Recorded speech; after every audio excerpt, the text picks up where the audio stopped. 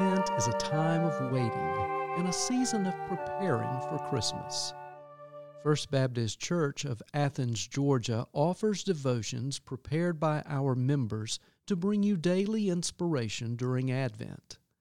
The devotion begins with the music of Greensleeves, played on flutes by Sarah Delbene, followed by a reading from a daily carol, then a personal reflection on the question, what brings you hope this Advent and Christmas season? The carol reading today is verse 1 from View the Present Through the Promise, read by Maria Baxley.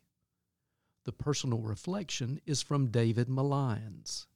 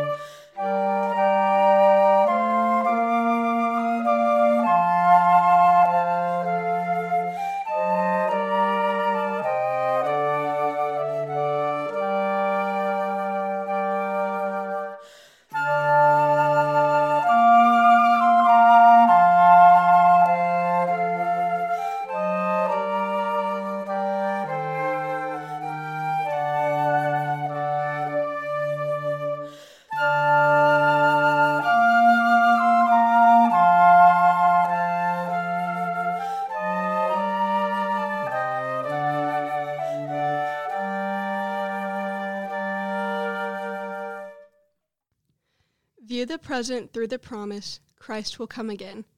Trust despite the deepening darkness, Christ will come again. Lift the world above its grieving, through your watching and believing. End the hope past hope's conceiving, Christ will come again. I was very pleased to be asked to do a devotional, and then I got mailed the description of our subject, What Gives Me Hope This Advent and Christmas Season, and I drew up in a variety of fear. To be absolutely honest, the Christmas season is the usual time when I can be counted on to be depressed. The external and societal pressures weigh on me.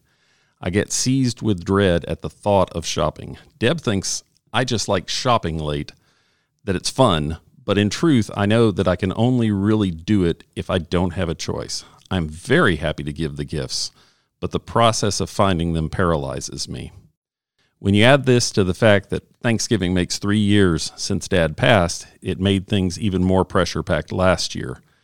And then last year hit with all its fear and uncertainty. I did have an advantage that most people in the congregation didn't have, because I had a front row view for service week in and week out. I was blessed to see so many wonderful things. And for a person who also feels vaguely uncomfortable in conversation, it was easy. I remember thinking that this isn't my favorite way to do church, but there are some nice elements to it. I learned, though, that I missed out on an element that gives me joy every week, and the people that provide it. I suspect that I'm slightly misusing the word, but it's susurrus. It usually gets used to describe a whispering wind, but somehow it's always felt right to describe the crowd at any church gathering.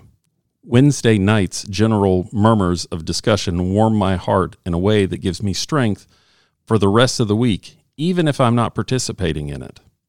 Around Christmas time, though, it really seems to describe that particular way that crowds feel and sound. There is a reverence to the service that permeates everything.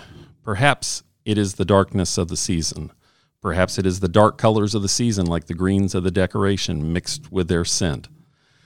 The low silence of the pews during the musical service is something that really seems odd and contradictory at first. How can a silence have a sound? Still, there is a difference to my ears, and it's a form of excited waiting, I think.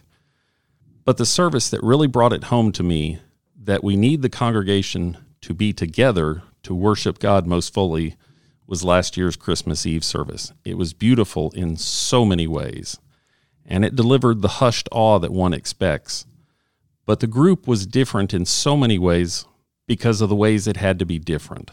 I will never take for granted the need for presence in worship again. Where two or more gathered, there I am, we are told. But where hundreds are and sing in close ranks, we can feel hope in all of our senses. It gets into my bones and reassures me that there is always time for a beginning.